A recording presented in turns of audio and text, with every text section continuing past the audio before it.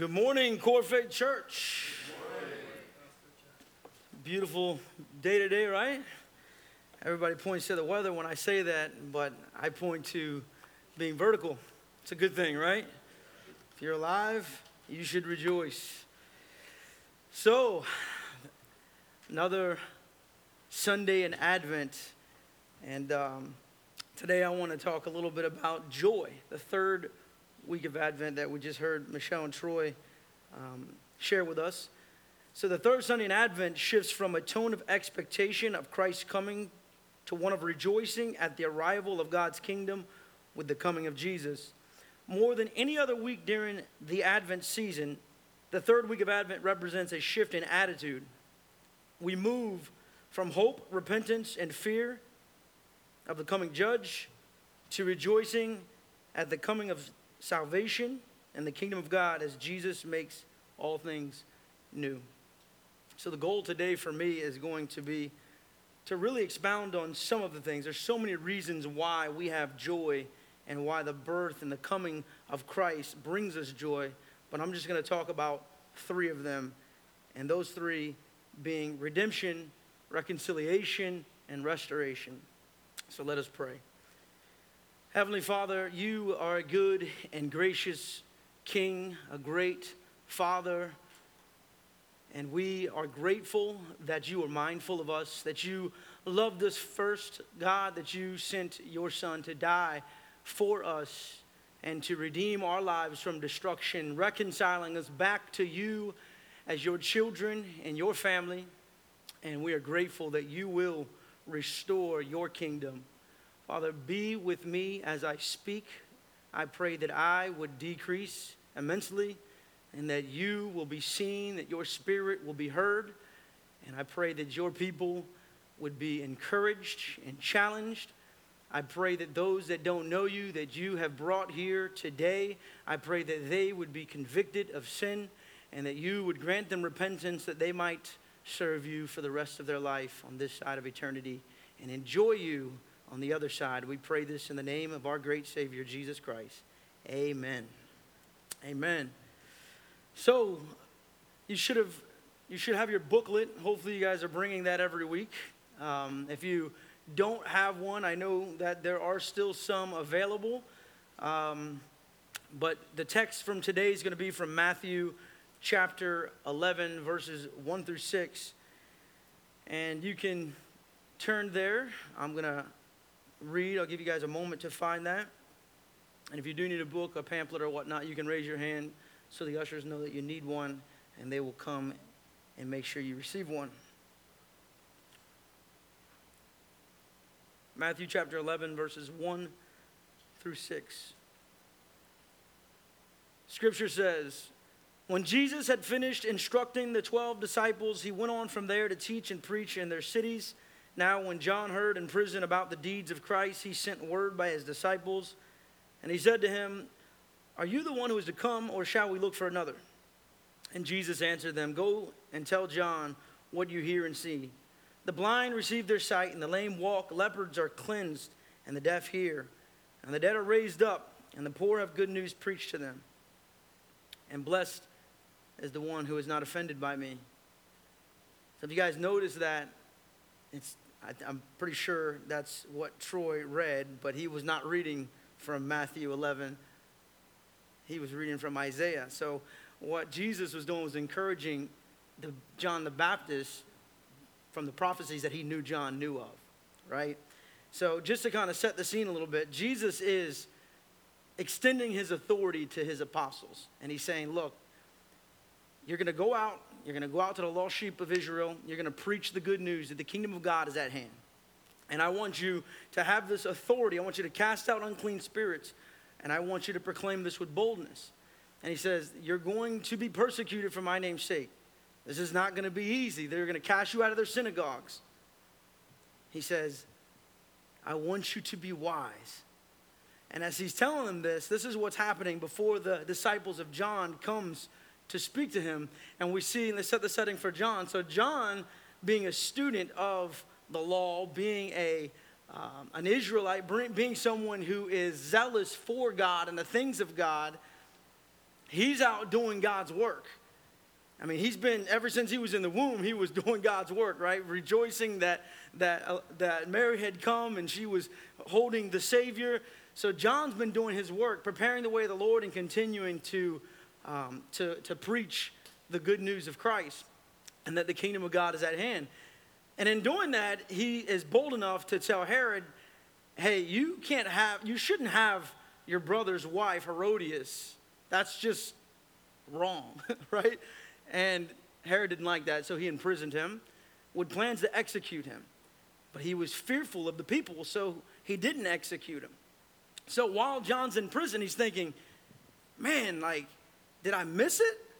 Like, are you really the Messiah? Which is very interesting to me because I know sometimes we all doubt. And when you think of John the Baptist doubting, it's just like, is that even possible, right? But he is a man, right? And he did doubt. He was questioning, like, man, did I miss this? Like, let me know, encourage me, tell me it's okay.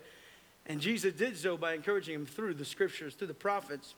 So he says, go back and let them know what the blind are seeing, the deaf are hearing, the lame are leaping. Like, these things are happening. This is what's been prophesied for hundreds of years by the prophets of old, and it's happening. It's taking place now. Be encouraged.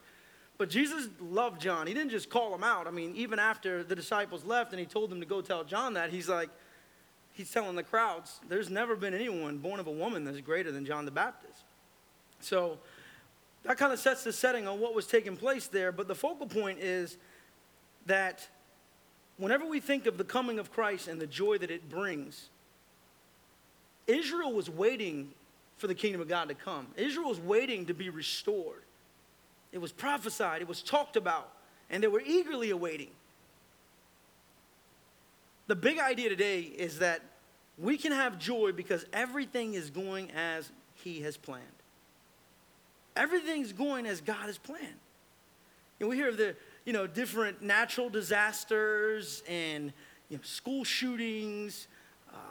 We hear of the diseases and famines that are new and that are outbreaks that are happening, communist leaders that are ruling with a strong arm, like all these different things that we see, right?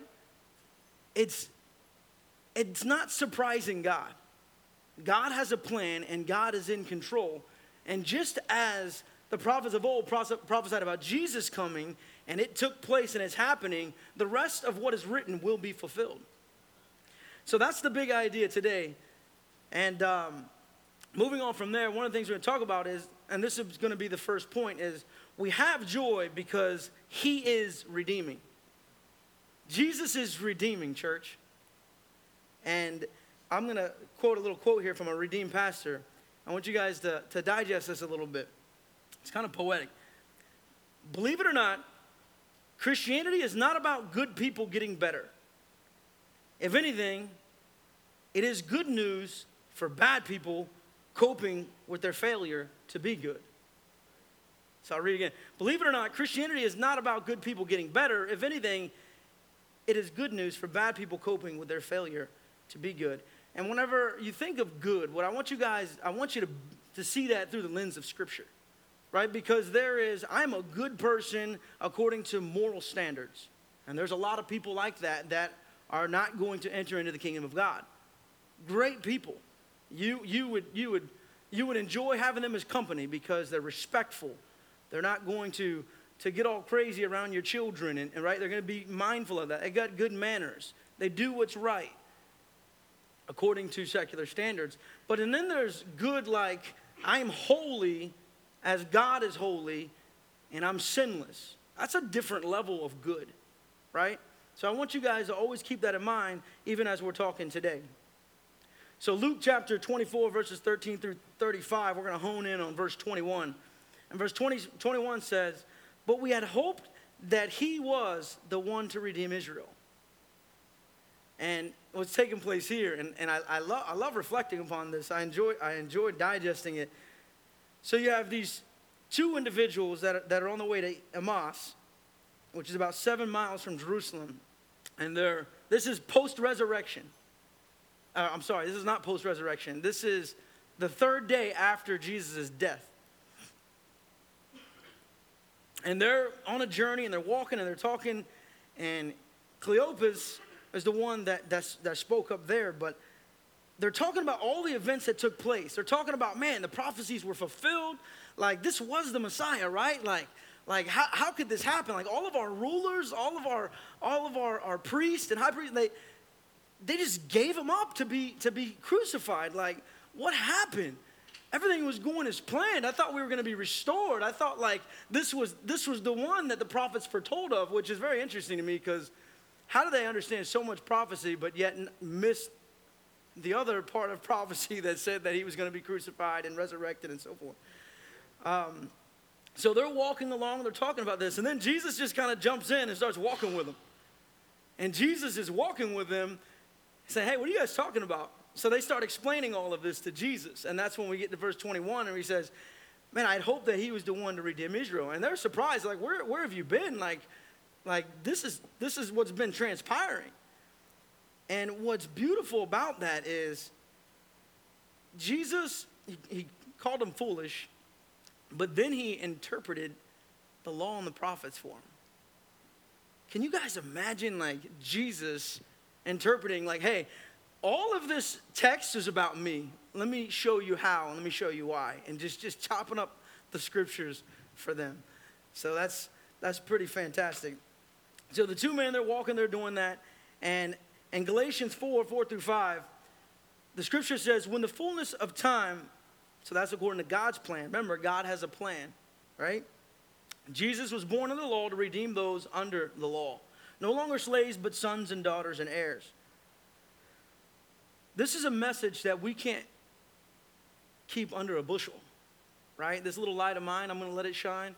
Like, this is a message that God is redeeming, that we as God's people have to be proclaiming to our neighbors, to our friends. Like, they need to feel the joy. Like, do we get joy that Jesus came, that Jesus redeemed? Like, when you recognize that you're not that good person according to God's holy standards, not secular standards, like, there's a gripping of your heart for the joy that, man, I have been redeemed from destruction.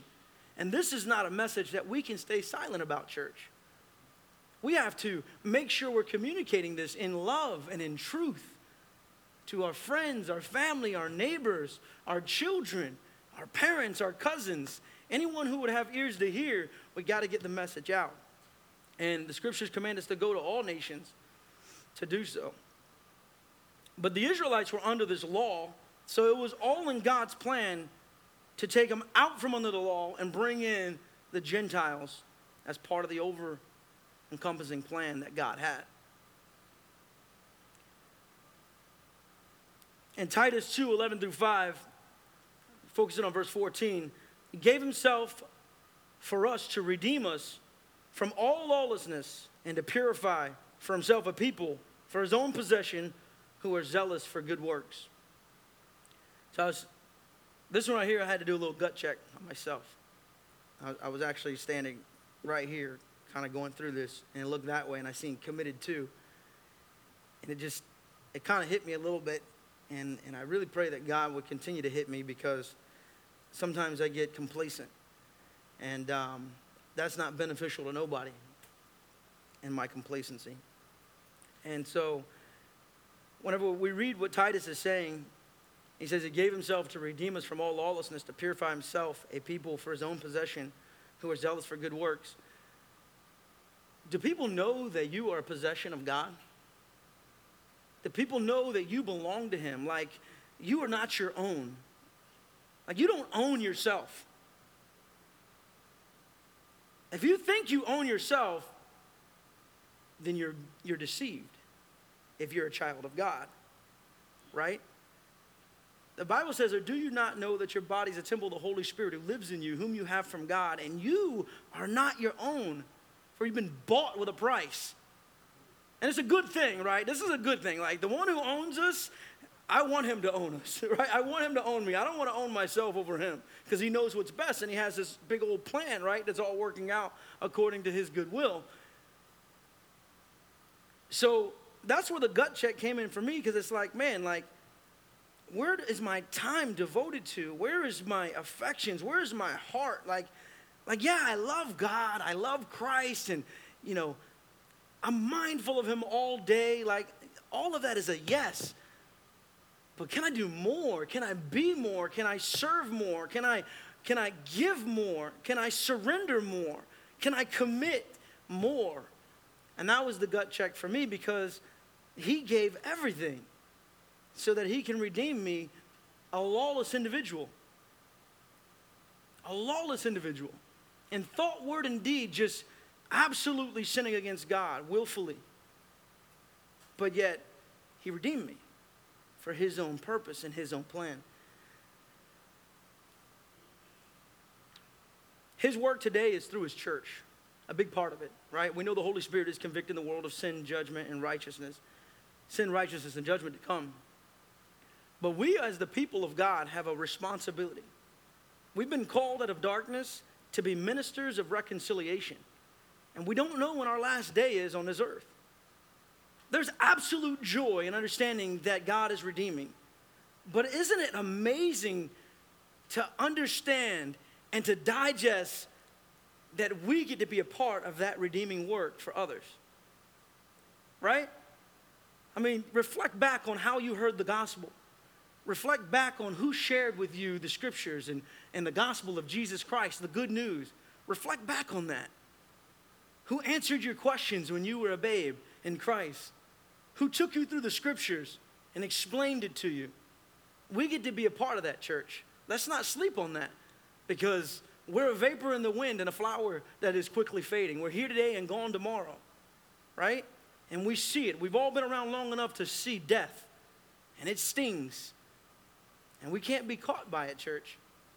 We need to be prepared, and we need to be doing God's work, not our own work. We can also have joy, point number 2, because he is reconciling. He's redeemed, right? He's taking back what is his. He's bringing it back into his fold, and he's reconciling. He's restoring relationships. See, Ephesians 2:11 through 22 and verse 16, I want to focus in on that. It says that he might reconcile us both to God in one body through the cross, thereby killing the hostility. And that's talking about Israelites and Gentiles, right? But I mean, let's just kind of focus on humanity. God reconciles people. Like, all of you have your own stories and your own backgrounds and come from different places, have been raised in different ways and taught different things in your homes and in your upbringing. But yet we sit here today as one body united in Christ, reconciled as one body. That's fascinating. That's the joy that we get to be brought out of darkness and into the body of Christ as sons and daughters and joint heirs with him. And brothers and sisters with many great people like that surround you today, to do his work, to be committed to not our own will and our own plan, but the work of God. He also reconciles us to himself, right? A lost people, a wandering people. What God did in sending Jesus to die on the cross, the sinner's death that we deserve to die, that people deserve to die, because Jesus was spotless and sinless and perfect. But yet he was the one that was crucified, the sinner's death. And the wrath of God that was poured out upon him should have been poured out upon us. But in doing that, he's reconciling people to himself. He hasn't forgot about his plan. That plan that I said exists. Think about that. Hundreds of years went by where the prophets were silent. God was not speaking to his people. Hundreds of years. And then all of a sudden, the star, the shepherds, the wise men, something's happening. Something's going down. The virgin is pregnant. That's a big deal, church. God has a plan, and he has not forgot about his plan. He is in control, and he's reconciling a people to himself. Colossians 1:15 through 23, verses 21 and 22 says, "And you who once were alienated and hostile in mind, doing evil deeds." Think about that now. Digest that. "And you who were once alienated and hostile in mind," this is written to the church, "doing evil deeds, He is now reconciled in his body of flesh by his death in order to present you holy and blameless and above reproach before him. Guys, I want you to understand that this is not open for debate, right? Some people think too highly of themselves than they ought to, and I'm not saying any of you do, but some people do. It's not open for debate that you were once hostile in your mind towards God, alienated from him, consumed with evil deeds. No one's exempt from that, for all have sinned and fall short of the glory of God. We all need a Savior. We all need to be reconciled. We all need to be brought in from a wayward, wandering sheep to the fold of God by his grace through faith. I think it's interesting sometimes when you get those morally good people that somehow, and it's all excuses and it's all a lack of faith when you kind of get down to the bare bones of it all, because you can't please God without faith. But I picture like little man telling God, is it really your word? Did you really create? Was he really born of a virgin? Is there really a heaven? Is there really a hell? Probably not. And they lean on their own understanding. And they filter it through their world and they filter it through their belief system that they've gotten from somewhere. From their parents, from their peers, from YouTube. Right? Other religions. Without faith, we cannot please God. It is impossible. But God is reconciling, and that's why it's important, the work that we do. Because his word does not come back void. And as we share the gospel, it is the message of God unto salvation. It'll grip the heart the way it once did yours. It'll draw people to it. And God will grant repentance. And God will change one who was wayward, one who had a stony heart, one who was a sin seeker and an enjoyer of things that were offensive to God. God will change them. God will heal them. God will restore them. God will bring them into his family so they might serve him for the rest of their life. We, church, should be the ones that are showing faith in what we do and how we communicate and what we participate in. How fervent we are, how zealous we are, how committed we are. Where is our faith, church? Where is our faith?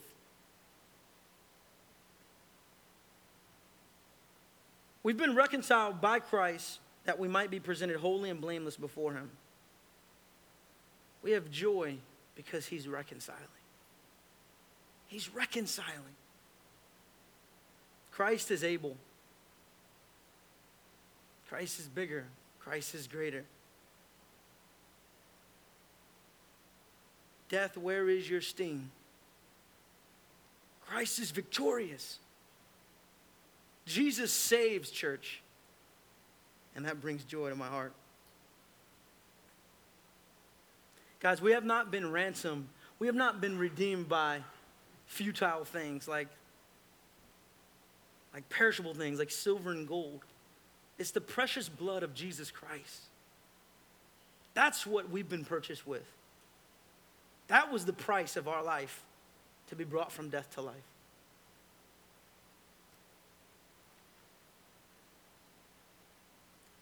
Third, we have joy because he is restoring. A quote from a restored pastor. I leave them without names intentionally. But the cross of Jesus is always and forever there to repeat over and over to our forgetful and unbelieving hearts that God meets our guilt with his grace, our shame with his salvation, and our regret with his redemption. I'll read that again. The cross of Jesus is always and forever there to repeat over and over to our forgetful and unbelieving hearts that God meets our guilt with his grace. Maybe some of you guys are feeling guilt today. Maybe throughout the week or throughout the month you have participated and clung to something that you knew was offensive to God. Maybe you're dealing with an unrepentant heart, bitterness, or envy, or pride, selfishness. Maybe you're condemning yourself. There's grace for you, and his grace is sufficient in your weakness. Our shame with his salvation. God doesn't want you to rest in shame if you're a child of his. He's faithful and just to forgive you of your sins and cleanse you from unrighteousness if you would confess them. Lay it at the cross. And our regret with redemption, understanding that we belong to him and that he chose to love us first, is a great love story, and it brings joy. It brings joy to my heart. 1 Peter 5:10, God will restore us in the end. So we have joy because God is restoring. Remember the plan?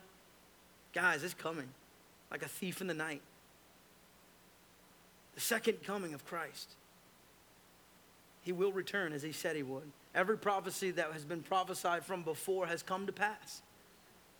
And so will the remaining prophecies inside of the text. His written word is holy. It is reliable. It is trustworthy. It is profitable for us to be taught from, for us to be instructed by, for us to be corrected with, and for us to be trained in righteousness. And if it says that he's coming back, you better believe he's coming back. And he's going to restore everything. Sin, shame, pain, regret, guilt, diseases, cancers. It's all going away, church. Exclamation point. Why would we not be shouting it from the rooftops? Bishop said it last week. You find out about a good restaurant? Yo, y'all got to go to that restaurant now. Like, they got the best. Here's where it's located. They open at 11. You need to make sure you're there on time because the seats are going to fill up. Matter of fact, I think they got some coupons for you on Groupon. Hit it up because you need to bring everybody. Right? You get all like zealous about it, right? Your eyes get big. You're excited. You want to tell somebody. You want to share the wealth. Church, where is our faith? Have we been silenced? Have we been silenced by our culture that is hostile towards the gospel? Shame on us. There's grace for us. I don't say this to condemn you. I say this to encourage you. What are you committed to? What consumes your time? What consumes your energy? What consumes your treasures? What consumes you? Do you love God? Do you know that he saves? Do you know that he's redeeming? Do you know that he's reconciling? Do you know that he's restoring? And if you do, go tell somebody like you would about that restaurant. Because you know Jesus is better than any restaurant. Amen? God's going to make us perfect. We're going to receive a glorified body. Anything that is lost from serving Christ will be restored in his kingdom. I think of Job whenever I hear that. He lost it all for the plans of God, for the purposes of God. And don't be that little person, right? Don't be that little man. Well, God, why did you kill his whole family? And why did you? Don't be that person. Like, there's just some things that we just leave in his department, right? You don't have access. Your clearance card doesn't get you there, right? So just leave it alone. It is impossible to please God without faith. You either believe it or you don't. If you want to be the little person that questions and says that you know more than God, then I'm going to pray for you because I fear for your soul. Let me clarify that. It's okay. I think it's natural for you to sometimes have questions and for you to ask God them. Don't get stuck there.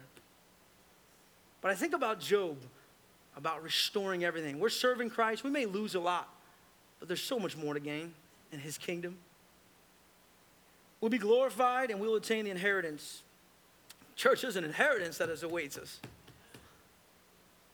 It says it in his word. Incorruptible, undefiled. We talk about it whenever we do communion. He's prepared a place for his people. There's much to be joyful about as we celebrate and reflect upon the coming of Christ. And that's what we're building up to, right? Christmas Day. It's not Jesus is the reason for the season and leave it alone and go shopping and enjoy everything else. He really is the reason for the season. Check yourself. Tell somebody. Share the joy that you have. You can't fabricate it. You either have it or you don't. And if you don't, pursue him like hidden treasure. Concluding thoughts. Back to the big idea. We can have joy because everything is going as he has planned. Sometimes we get carried away at times whenever we stop focusing on the reality. Remember, it's faith. That our God is sovereign and his plans are not getting messed up. They're not. Everything's okay. He's in control. Yeah, but this is supposed to go like, says who? Everything's okay. He's in control.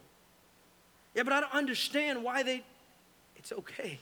He's in control. He's in control. You just do what you are responsible for doing as a blood-bought child of God, called out of darkness by his grace through faith to do his work so that you might be used to bring glory to him in all that you do and all that you say. That's what we can control, church, individually. And sometimes we want our plans to be his plans. And sometimes, even though your intentions are very well, they're not. So guard yourself from that. Trust him. Abide in his word. Seek him like treasure. And be faithful, church, as he has been faithful to us in sending his son to die for us and to resurrect and give us victory over sin and death. The question I'm going to ask you as we close is, in light of the fact that all is going as planned by faith, all is going as planned, and he is in control, ask yourself, can anything steal your joy? Thank you, church.